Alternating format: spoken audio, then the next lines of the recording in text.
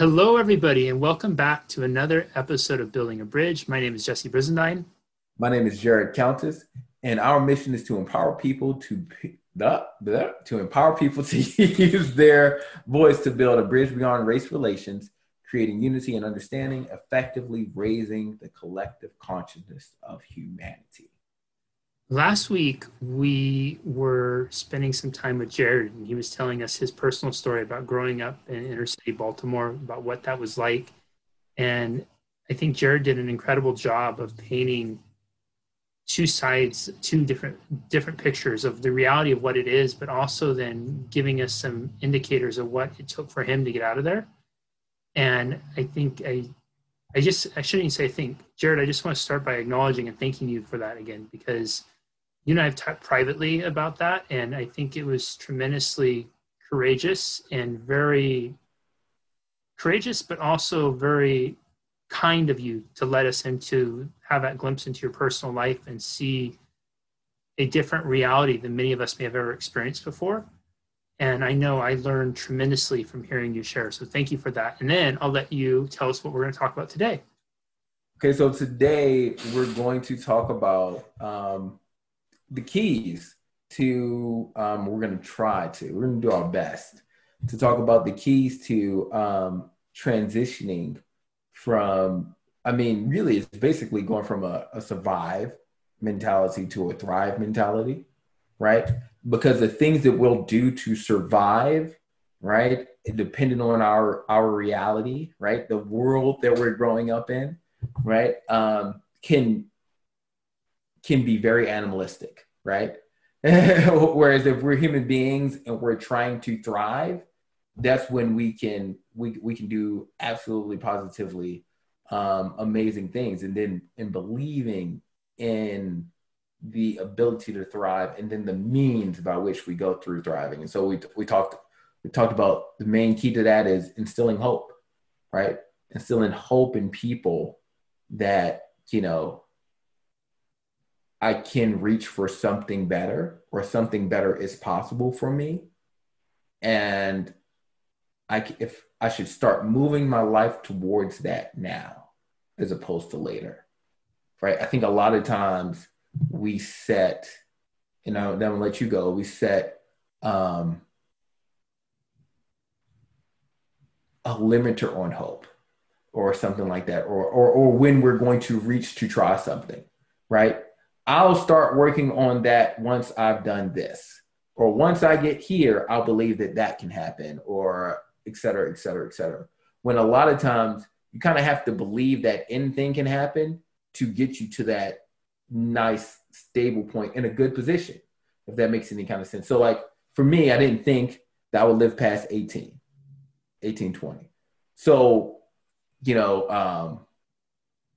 what ended up happening was I was a straight A student. And then, basically I had a conversation with my parents that said, we're not going to be able to pay for school for you. Right. My dad said, we're not. So if you don't get a full scholarship, then you're not going to school. At that point in time, right, when I was a straight A student, I was like, well, if I make it, right, I want to go to like a Harvard or Yale or Princeton. Like, this was my goal. Like, I'm not full bullshit. Like, I made that decision at like 9. I was like, that's why I was so hard pressed to be number one. And so he didn't know that right before that. And I was blessed. Like I said, I was blessed, even though I grew up in Baltimore City. I went to a small private school all the way up through middle school. And it was a middle school, high school. And one of the kids who was super smart kid, geeks hang out, right? He got his perfect score in his SATs, and he didn't get into Harvard. And I was like, how the fuck did that happen? I didn't know about this was before Harvard came out with, he was Asian, before Harvard came out with that scandal where they were like not allowing, they had to clip their number of Asian entrants. So that's probably why he didn't get in, but he got perfect score in his SATs, top class. He didn't get into fucking Harvard. And I was like, well, fuck. I was like, I might get in, but I'm not going to get a scholarship. I was like, well, I can coast and get a scholarship anywhere. So I did. So I decided that I was going to coast and live my life, right? Still not expecting to really get past 18, but I was like, if I do okay, I'll get into college and then I'll figure it out from there, right? I'll do enough and I'll live. And so that when I lost that hope, I underperformed in school for the rest of my time, right? And so so when I did make it to 18 and was graduating from high school, and I did get a college, I only applied to 3 schools. They all gave me money, and I went to the school that gave me the most money, right, for academics. But it wasn't a Harvard, a Yale, or a Princeton, right? It wasn't any of those, right? And I went to college having no fucking clue what I wanted to do with my life. I was like, I went from somebody who was planning to go to a Harvard, Yale, or Princeton at 9 years old, right, to somebody who's going to college like, I didn't even expect to make it this far. Like, I don't have any. And I was like, I'm not going to this is childish, 16, 17, a teenager. I'm not going to a good enough school to really do anything amazing with my life. So this is so skewed, and it probably sounds so condescending or whatever. I don't know what the fuck it sounds like. Anyway, I was like, I'm not going to any major school to do anything really special in my life. So I'll just, figure it out while I'm there. But like, it was hope and belief and all that stuff. It allows you to start planning for a future, right? And set yourself up to be in the best position for the best next step, right? And if you decide you don't want to go that route, right, you're still in a better position to branch off to something else. I'm not saying all kids aren't lost and all kids don't get lost and blah, blah, blah, blah, blah. But if you can, the thing is, can you instill enough hope in a kid to do enough of the right things? So what I didn't do was, like I said, when I was 12, I didn't 12, 13, I didn't decide to start selling drugs and hustling and become a gangster. That was the first hopeful decision. And even though I stopped performing as well in school, right? I didn't allow my performance to drop to the point that I couldn't get into college. Right. And so I was like, well, I'm not going to be a gangster. If I make it this far, I'll at least go here. Right. And so there was like this balance of decisions. Am I making any kind of sense? And whereas like, if he would have never said that to me, like, I don't think I because of the family I come from, I would have dropped out of school or anything, but I would have been low key a hoodlum. Right. But had I not lost the hope of going to whatever, or I might have turned the drugs into a way to pay for college. I think that probably would have been my more logical.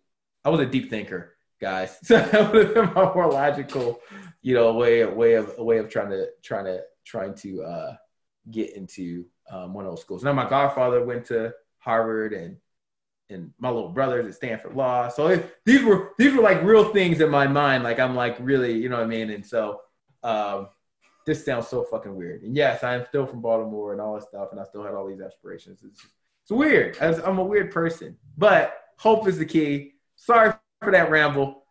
What did I say that made sense? Jesse. I'm all over the place. I think I'm going to die every day, but I want to go to Harvard. When Jared and I have talked about this, we've been talking about during the morning, and when I think of hope, I think that what hope is at its fundamental core is it inspires a belief that there's an outcome possible for you that is more favorable than your current reality. So it's inspiring an outcome that is more favorable to you than your current reality. And we see hope show up in a plethora of ways, whether it's the people we choose to date, whether it's the grocery stores we choose to shop at, it's the lotto tickets we buy, it's the choices we make and the choices we don't make. Oftentimes, if we really look at the reasons why we're doing those, why we're making those choices, why we're engaging those behaviors, we do it because we have some sort of hope that it's going to produce an outcome that is more favorable to us, a more favorable reality. So then it leads to the question of, well, how does hope come? Where does hope come from? How do we create it at scale? And why does it seem so elusive for so many, specifically for the people who grow up in poor inner city, high areas that we might stereotype as more crime or more underpoverished or underprivileged. And I don't have answers for that. I have theories. One of the theories I was sharing with Jared beforehand is, what would the world be like if we didn't put entertainment and entertainers and athletes at the high pedestal we did, or we put them at an equal pedestal as we do with teachers and accountants and other jobs that are very important societal jobs, but they don't have the glitz and glamour as a basketball player or a singer. It'd be interesting to see, would it make a difference? Because we were talking about, and I remember seeing Charles Barkley, the former power forward who played for the 76ers, the Phoenix Suns, and the Houston Rockets, one of the greatest NBA players of all time. And I remember him commenting one time that he had gone to speak at two different schools. One was predominantly black, one was predominantly white.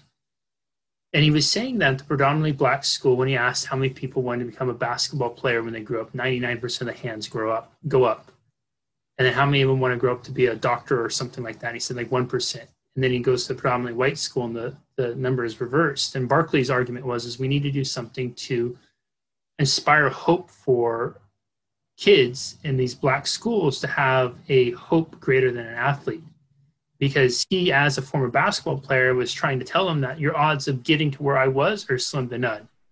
I'm 6 foot whatever, I was this, I was that. Most of us just genetically, we're not even going to have that, literally the height to try to go to the NBA. So, and keep in mind that this is a massive stereotype I'm making right now, of making it about athletes and entertainers. I think it goes much deeper than that.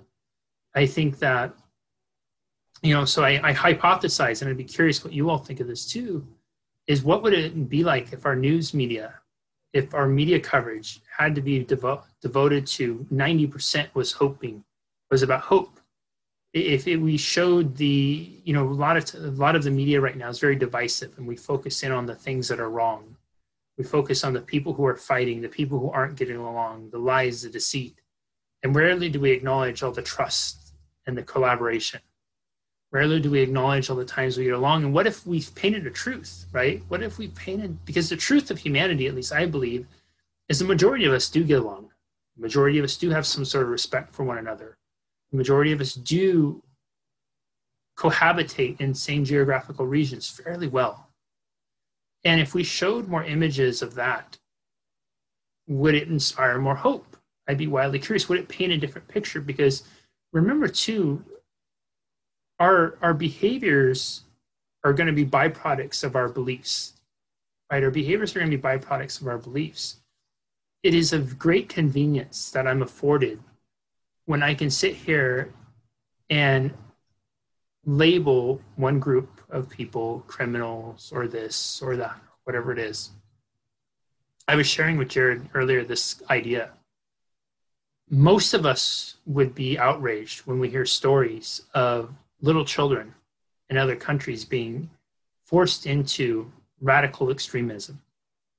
We've all seen the videos pasted across the news, YouTube videos, what are they called? Documentaries on it, where kids 5, 6, 7 years old will be ripped away from their families and forced into some sort of militia or radical extremism to get trained to become the next version of Al-Shabaab or the Taliban or whatever terrorists. And so we were outraged by that. We're furious about it. These are little kids, for God's sakes. They don't have the faculty to make these choices. They don't have a choice. They're teared away from their families. We know that they are literally getting threatened that if you don't go, you will die. Or if you don't come with me, I will go and rape your mom. I will torture your father. I will kill your brother. I will sell your sister into sex slavery. So if you don't go and come with us, all those things are going to happen. We know that those are some of the choices these kids are facing. And then when they show up 15 years later and they detonate a suicide bomb that kills dozens of innocent people, we demonize them and we call them terrorists, monsters. I do not agree with the action. I fully acknowledge that there is choice. And I also recognize that in that critical moment of decision, there was not a lot of hope for that little kid.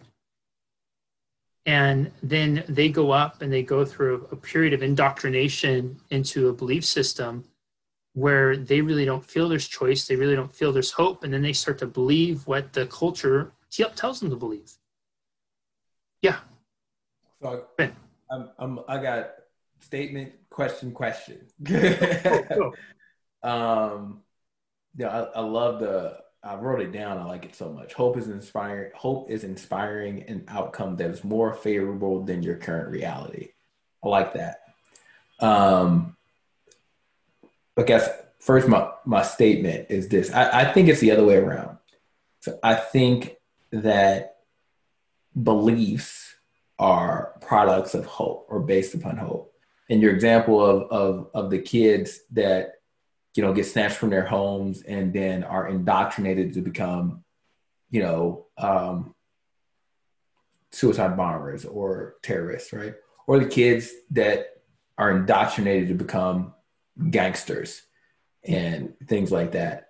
I think, or the people that end up becoming, the other kind of gangs, white supremacists or whatever. Something like, I think that hope feeds the belief. I think that there's a hope that I can be once you take that kid out of that environment and you start to put them into probably what is a competitive atmosphere, who can be the best terrorist, right? And then you tell them that by doing this, you'll get into heaven or blah, blah, blah, blah, blah, right? You're giving them a hope of something greater and then building the belief structure to support that hope, right? It's the same thing as it would, this kid is, they replace the hope. They don't have a hope. They would give them a hope that you can be the baddest gangster. You can be hit of the gang. You can survive with us. You can build a name for yourself, a reputation. You can gain some sort of significance through this gang, right? The hope. And then the belief system, how do I gain significance within this structure, becomes that, right? So like hope, belief system to reach that goal of being significant, of mattering and all that kind of stuff. Yeah, having community and connection. Community and connection. The same thing with your, your white supremacist and all that stuff. Some of them, it could be, I hope that I am of the master race, right? Or I hope that, I can find a community of people who accept me and love me for who I am as a member of this race, right? And then all the belief structures that need to go into that for you to gain that, right? And so I think I love the quote, but my question, I guess, but I think the hope needs to be there, and then we build belief structures underneath of hope to reach that hope. I go to heaven if I behave this way, right? The hope is there's life after death, and then I get there, right? Get to the positive end of that by doing these things, and I believe these things because it's My question is, when you want to move someone from a place, like they're in a gang or they're a member of a white supremacist group or they're a fucking terrorist or whatever, right? How big does the hope that you replace this other belief system with have to be? You did the one, and I encourage everybody to watch it, even though I haven't finished it yet. Year one with the guy Call Me American, right? The guy from Somalia, right? And he saw that movie Commando, and he was like, "Oh, there's so much food on the table, right? That's what America represents. I can have food on the table." And he probably built a whole bunch of other things underneath of that, right? Just like if there's so much food on the table, there must be all of these other things, right? As well, right? And like for him, a starving person, that's a lot, right? That's almost major hope. That's almost like life and death. Yes, it's life and death, survival. What kind of hope structure when it turns to, because in America we live in relative opulence, right? So the hope structure has to be bigger than food on the table. It has to mean some sort of significance. Would you agree? Like, so what? Yeah. So and how big do you think the hope has to be, right? Yep. To get people to be motivated to change their behaviors to try to reach that, right? And even if they know, like the best thing about Christianity, right, or almost every religion, you'll never be perfect, right? So you'll never quite reach the mountain, but you'll build enough beliefs to work toward it. You get what I'm saying? Like how do you create that? Does it have to be super big, or can we like provide an incremental hope system? Like, I love this question. And I think, I've never considered this way, which is why I love this question so much. And as I'm considering it, as you're asking, I think it's not so much a matter of how big or large, but how relevant it is. I think that's the real key with it. And I think the big and large is often our outside perspective of it. But I think for those who need the hope to act, it's a matter of relevancy to them in that emotional moment of choice, right? It's the relevancy of where this person is at that time in their life. And going back to the example, who Jared's referring to is I did this interview with a gentleman named Abdi. And Abdi is a immigrant from Somalia, and it's one of my favorite interviews I've done this year.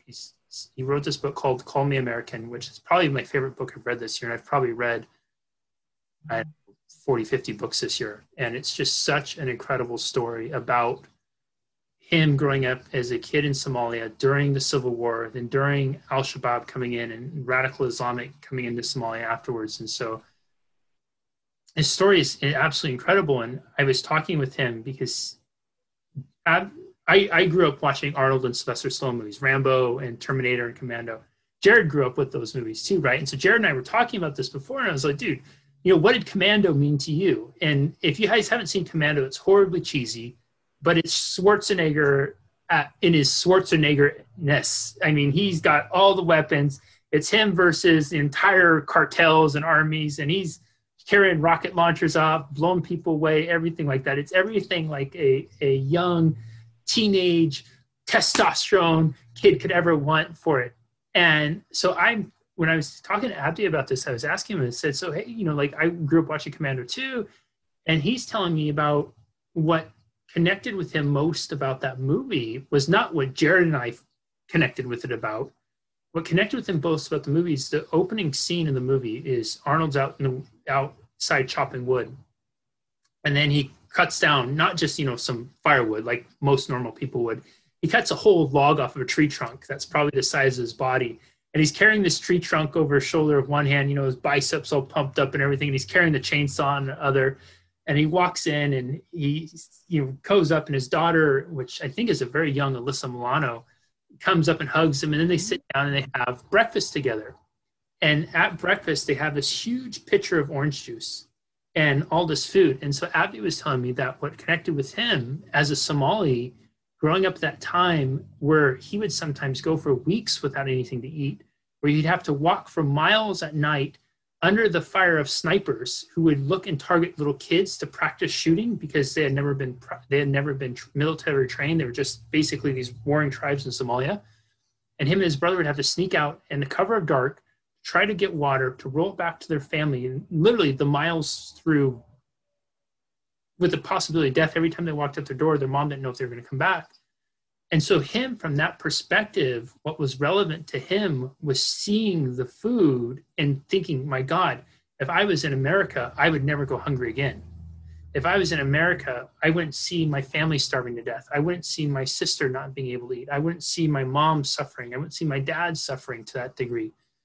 And I think that's the real piece of this, is it's how do we understand relevance to people so the hope is appropriate? Because I think if we try to bring hope in at scale, if it's not relevant to that person, then it becomes something, well, that person's just so different than I am. It worked for them, it can never work for me.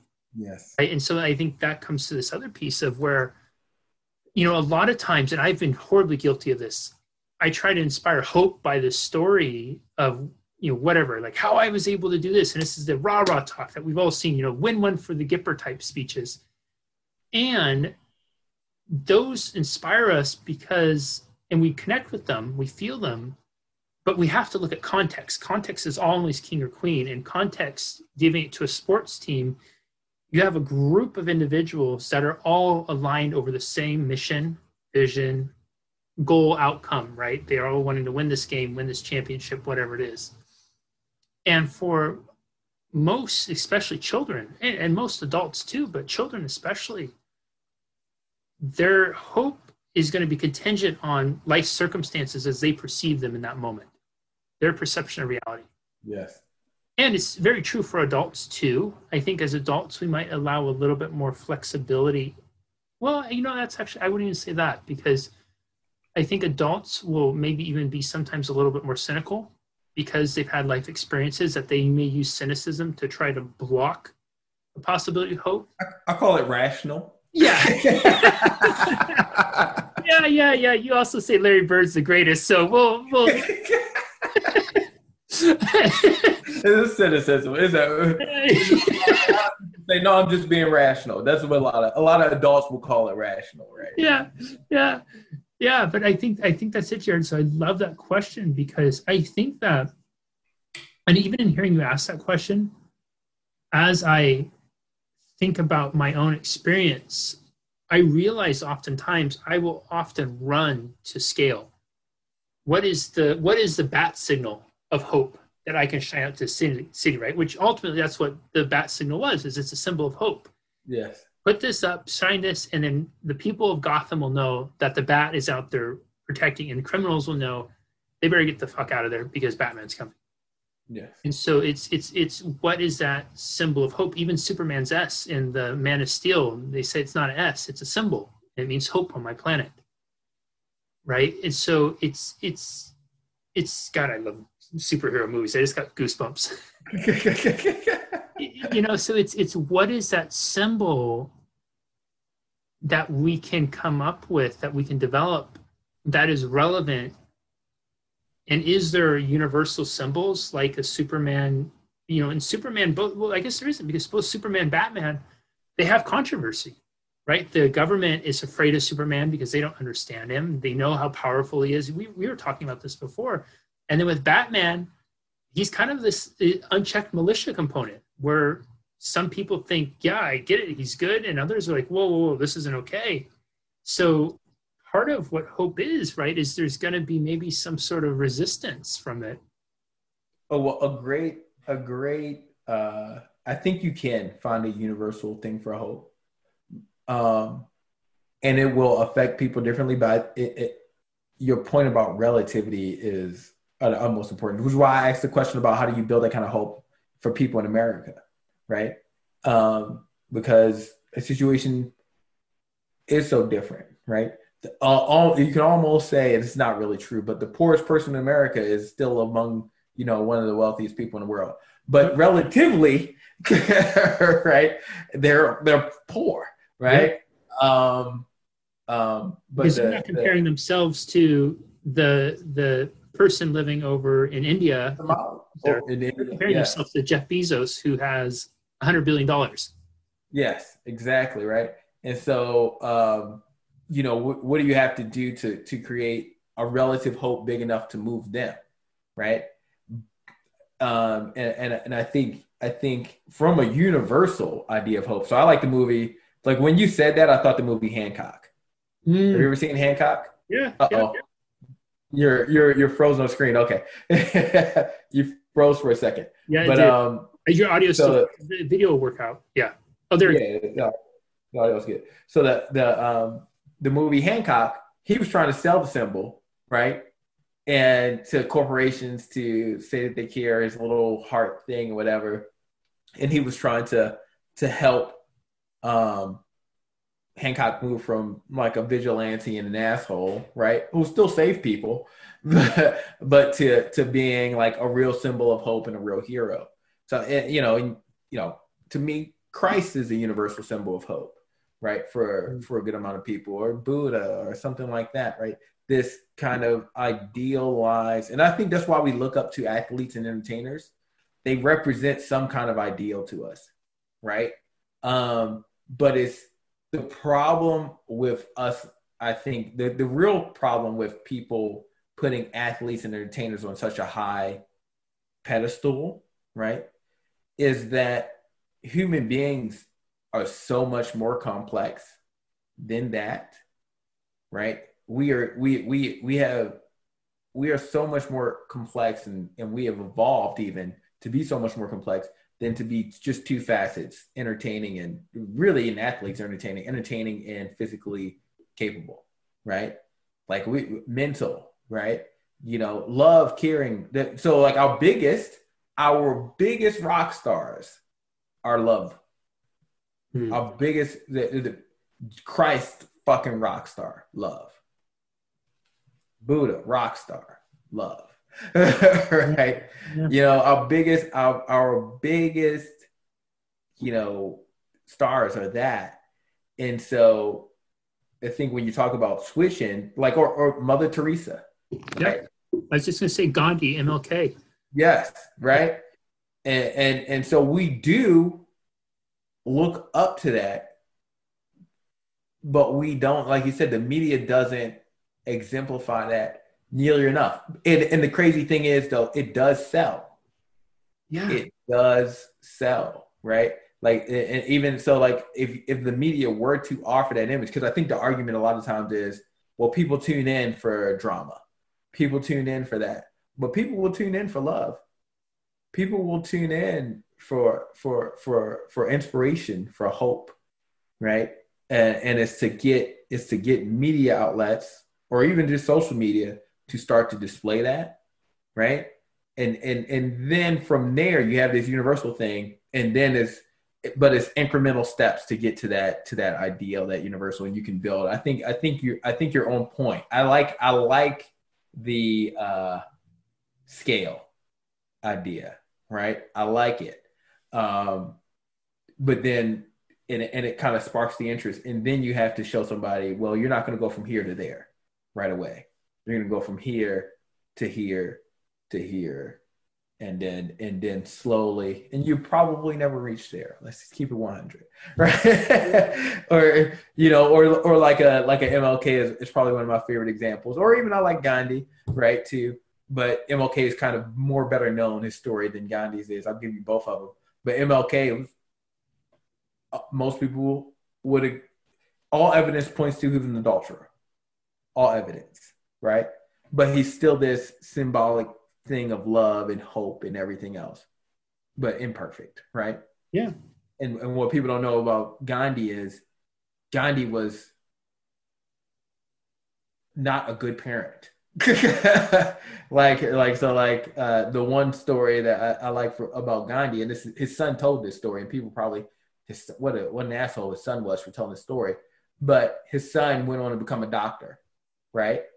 And when he told his dad he graduated and he became a doctor, and his dad was talking to him, his dad said, Gandhi said, "I'm so disappointed in you.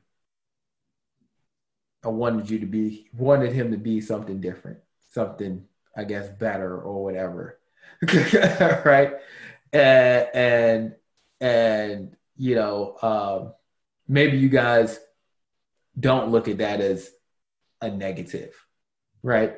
But for me, looking at somebody who was like a Gandhi and, this great mover of peaceful protests and, unifying India and all this other kind of stuff, like, you couldn't encourage your son to be what the hell he wanted to be with his life. That's kind of, to me, maybe it was honest, but it showed spoke of glaring imperfection. Does that make any kind of sense? Yeah. And so even these great symbols of hope, right? These great symbols, that sell so well, they weren't perfect. So we'll never get there. None of us. We'll always have some kind of contradiction because we're human. But like, to put that up, that being an ideal, as opposed to put, no offense, an athlete or an entertainer who may not even be reaching for that, right? But they've reached this level with this physicality, when there's so much more depth and meaning to this thing we call life and to being a human being, that is very, very, very much surface level.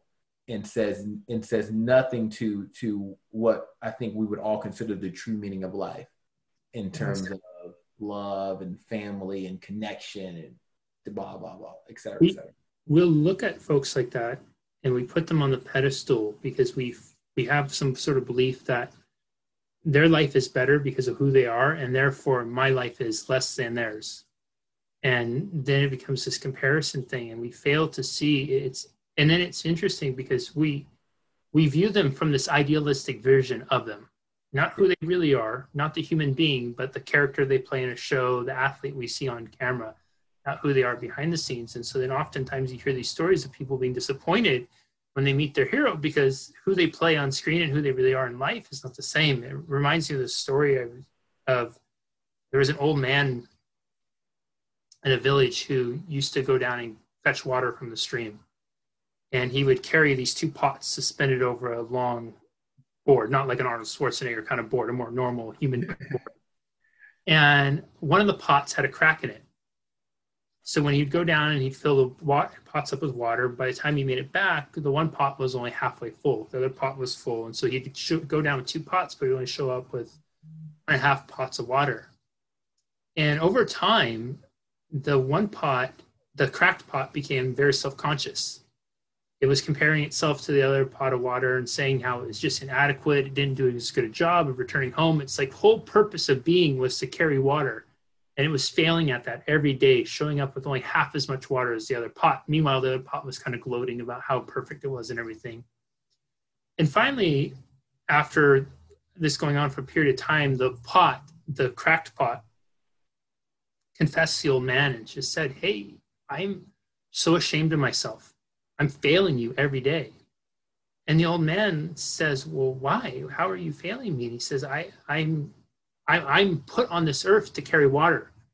And every day I'm letting you down because I'm only returning half of it home. I'm deeply ashamed of how much I'm letting you down.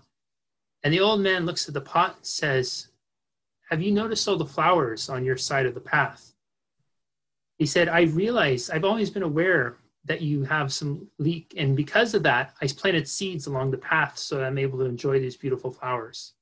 He said, "These beautiful flowers grew because you watered the ground. You were the one that watered the seeds.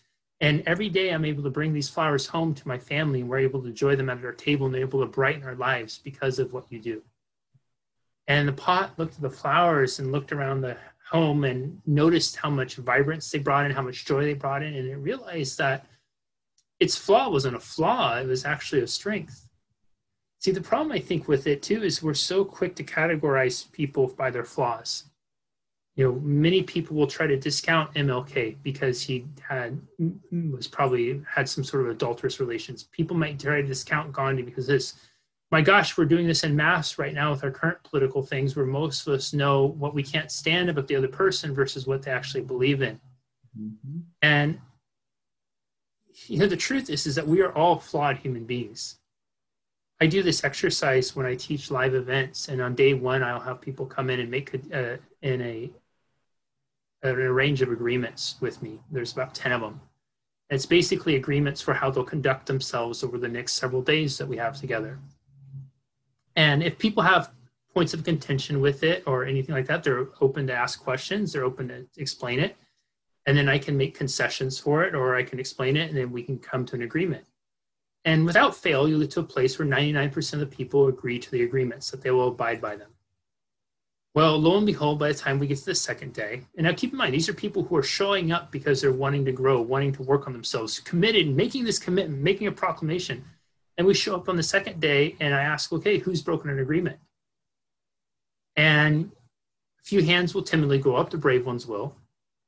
And then a few more will go up once they see the other ones do. And then by the end of it, you find that almost every single person in the group has broken the agreements. And what's fascinating by it is then we try to rationalize and explain and justify why our situation was, our circumstances made for special exception of it.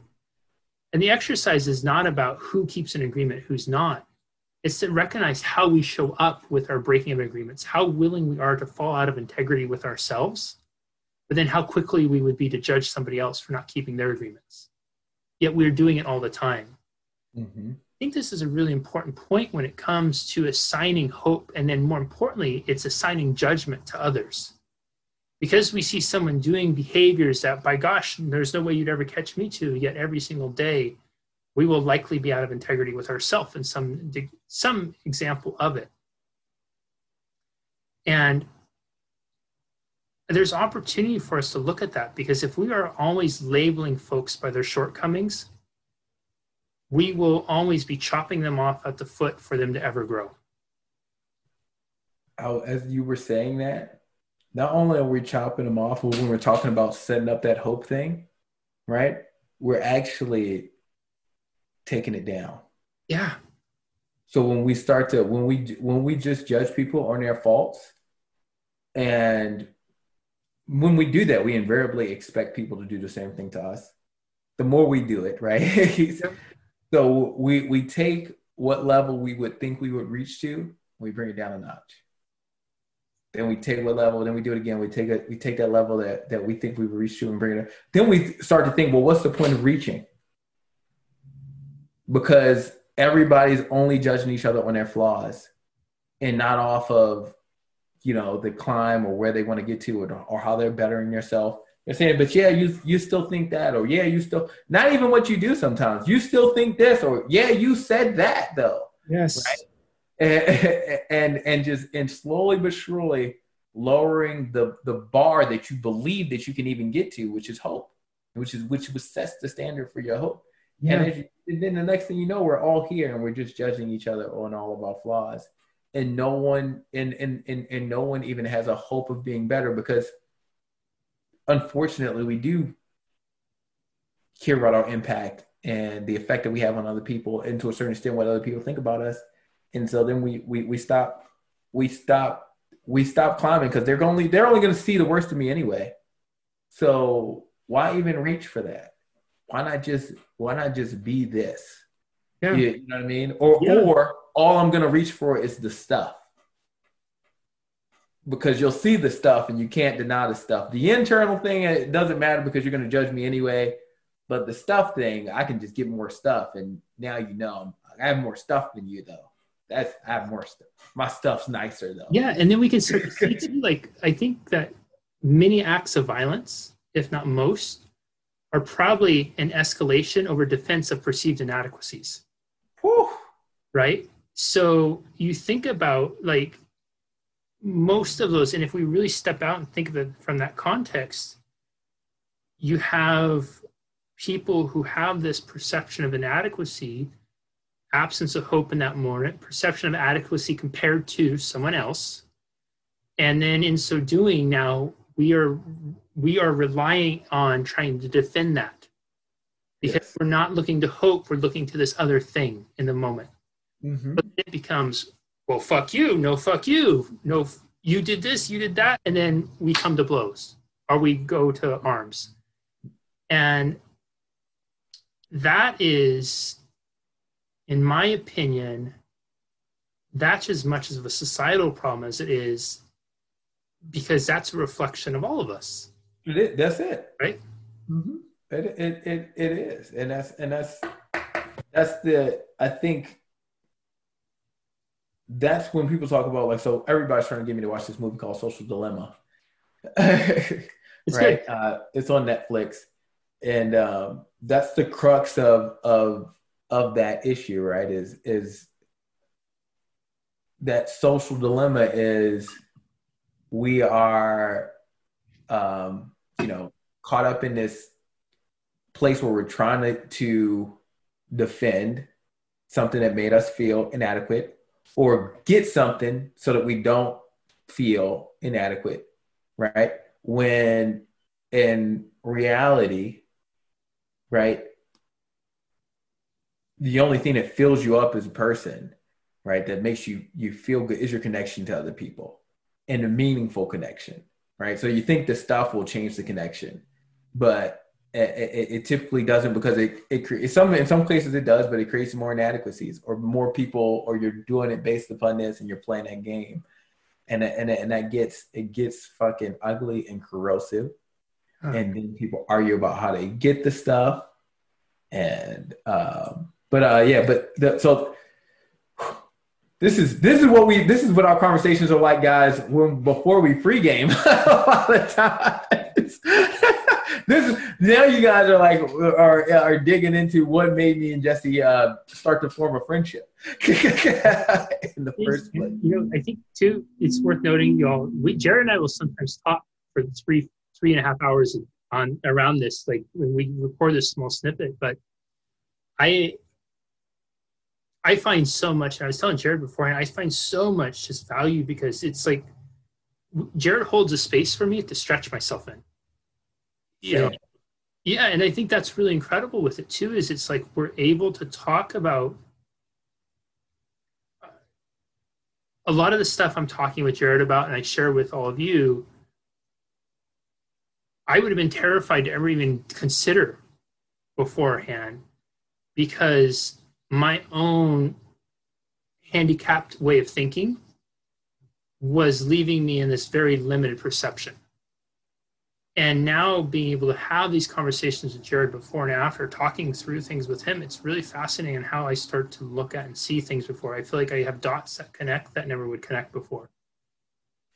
When you just said that about holding the space to grow, which you do the same thing for me as well, or even encourage sometime, like show me a space that I'm like, oh, I can grow into that. Yeah. Right.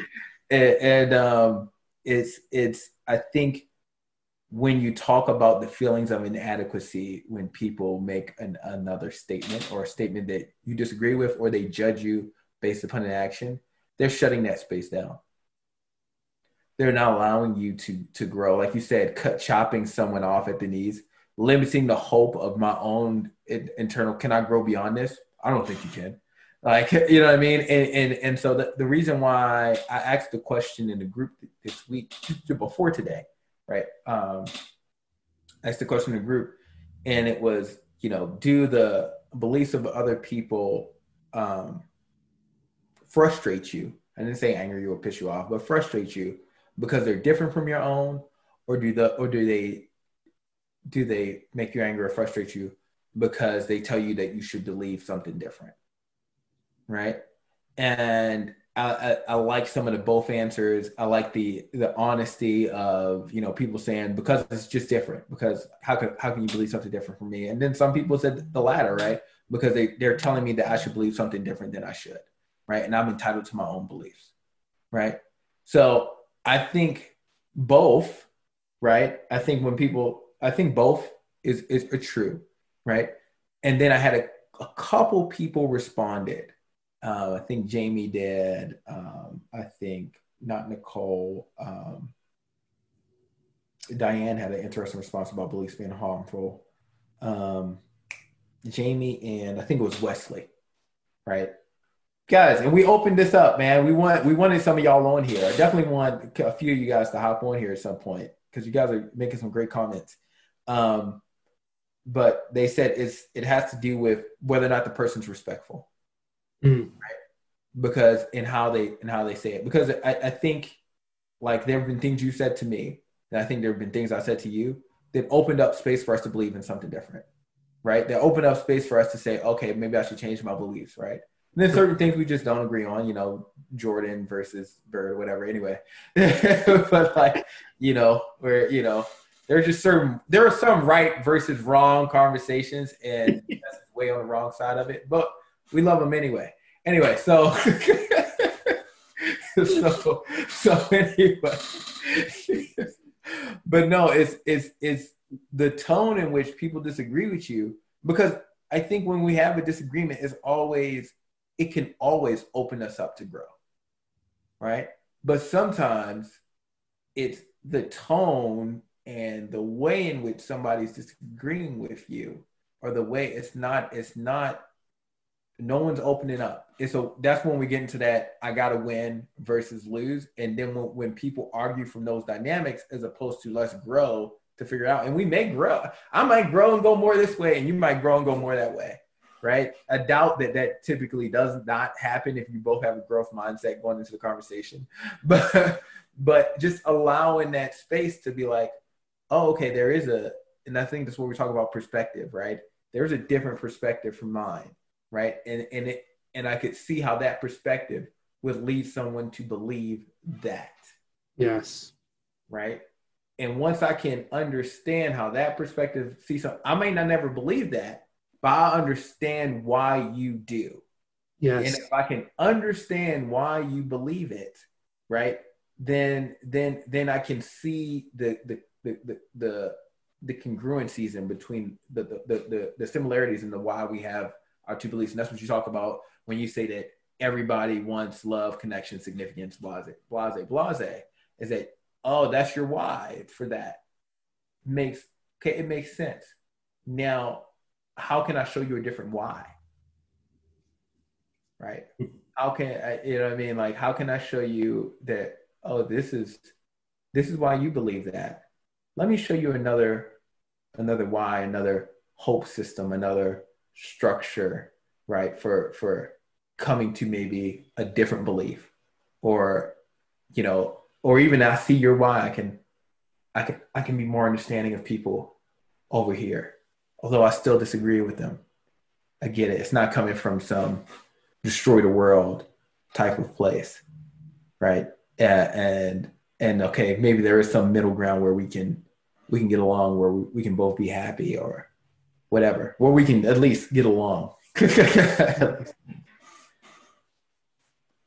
So anyway, that is,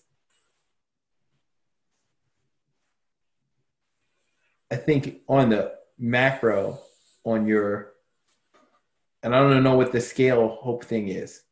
I don't know yet. Hopefully, you know, we figure it out, or you figure it out, or somebody else figures it out, and, you know, we all fucking adopt it. But on the individual hope scale, I think the communication has to be figuring out the why behind beliefs, and as opposed to allowing someone's belief structure to just straight up and down offend us, right? And or if it does offend, it can offend you still, but still figuring out the why behind it, and then from there, and it's going to be hard, because I don't think a lot of us even know why we believe in certain things. I'd agree. Yeah. we just again, we afford ourselves that convenience of right and wrong, and it's I think when we're doing that, that's a really dangerous dynamic to go into, because in so doing, you're immediately alienating anybody else, and I think you're excusing yourself from your own learning, and you're making someone wrong, not taking a moment to understand their journey about why they arrived at where they are. Yes. And I think if we're really going to grow and evolve together, we have to be willing to expand our own frame of consciousness. This is that whole conscious elevation thing to that. Yes. Because I think, you know, and Jared, one of the things I've been wrestling with, and this is the thought is forming as I'm going to blurt it out here. But I think I'm beginning to think more and more through our conversations that one of the ultimate forms of ignorance is not understanding someone's journey and then judging them, right? And so, I think that goes deeper than some of what we'll look at often, because much of what we're doing on the surface is that. But then, and then we will often use the spaces of skin color, political beliefs to have that be the judgment. But really, when you're going deeper in that, you realize that so much of it is that we're judging people based off of not having any consideration whatsoever their journey, of what brought them there. And it's like, I don't remember who said it, but they said, you know, how can you judge me if you don't know me? Well, really knowing me is knowing my journey of what brought me here. And just like you, super deep. It's right? Deep, but you explain the depth. And so then I, like you, when I popped out of mom, wanted to be loved, wanted to be safe, wanted to be nurtured, have food. Now, whether that was our life circumstances and it worked out nice and perfectly and that bow was put on it, unfortunately, that's not the case for all of us. And then whatever else happened too. And for some of us, that was the case, and we still had something that happened that we formed a belief around it that led us down a different path, and we started to make choice after choice after choice after choice. But again, it is a great convenience that we afford ourselves to judge somebody by a behavior when we acknowledge nothing about their journey to that behavior. And this is where it really goes back to, I think you and I were talking about maybe a few weeks ago. It is, we cannot keep defaulting to judging entire groups of people based off of statistical results. Because I think oftentimes stats are looking at behaviors as opposed to journeys to behaviors. And stats, by the very nature of data, is often void of hope. Because what we're trying to do is we're just trying to distill things down to put things into categories so we can understand, so we can create policy, so we can get funding, whatever it is. And one of my grievances with it would be is there's an absence of hope, right? Of course you're going to have that if you don't have this. Yes. Of course that's going to exist if this isn't there. Of course there's going to be fire where there is smoke. And of course there's going to be, it's that to me is something that I guess for me, as I'm sharing with you right now, it seems so much more clear than it was before. You just gave me a thought, and I'm not going to say anything else after this because I know you got to go, and so do I. The universal hope piece, right?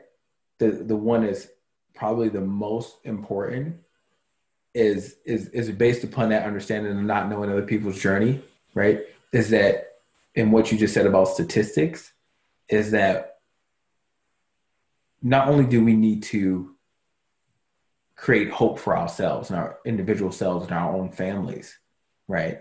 But we need to think about what do our belief systems do in terms of having hope for other groups of people and other groups of, because if what I want to do is if I want to believe those statistics without knowing anything about that person, right? Or really, you know what I mean? Like like if I want to take these statistics and implant a belief system underneath of it on a group of people based on those statistics, then I have no hope for that group of people, or I've limited my hope or belief in that group of people based upon these statistics. And then on top of that, I'm doing it without knowing anything about them as individuals.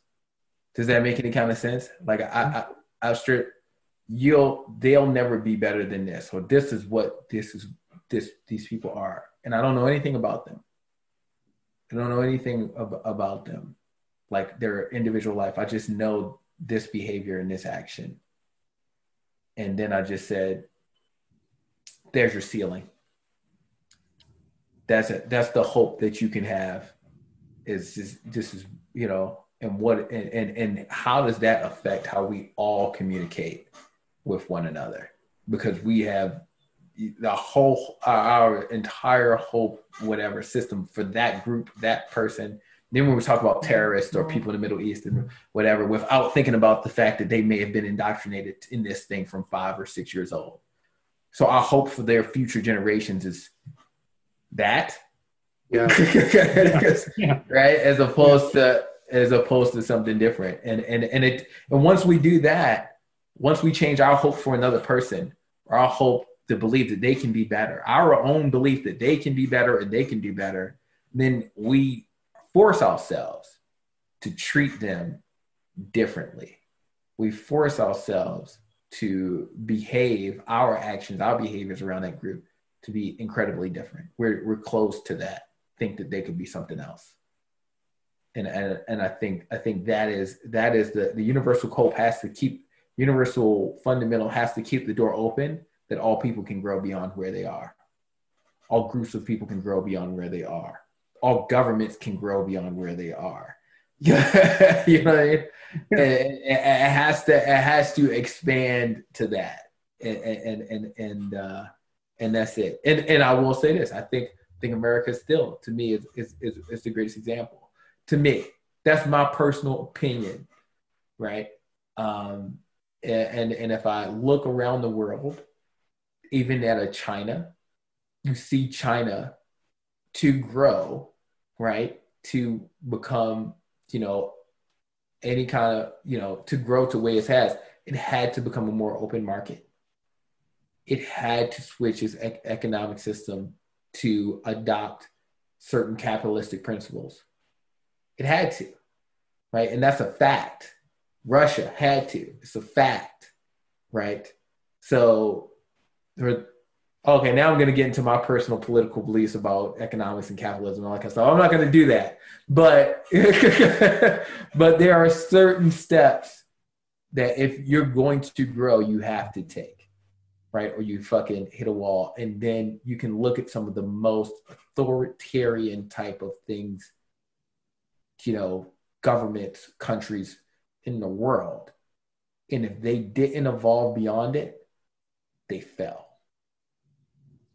And so hope that gives you hope that things can be better and we can believe in other peoples and other nations, other countries. And maybe there'll be a day where we're all fucking, excuse my language, singing Kumbaya and, reading, spirituals or some shit like that. I don't know. I think it could be. Yeah. I think that's oh shit, I gotta go. I think that's gotta be our future. And I appreciate you, man. And everybody, just what's hope for you? Contribute to questions, comments. If you have questions for us, type them in. It'd be incredible to hear from all of you about what hope is for you. How do we create hope? Your experiences with hope. What did you take away from this? Let's evolve a discussion, and we'll see you all next week. Yes, big hope, small hope, big hope, small hope, all of it.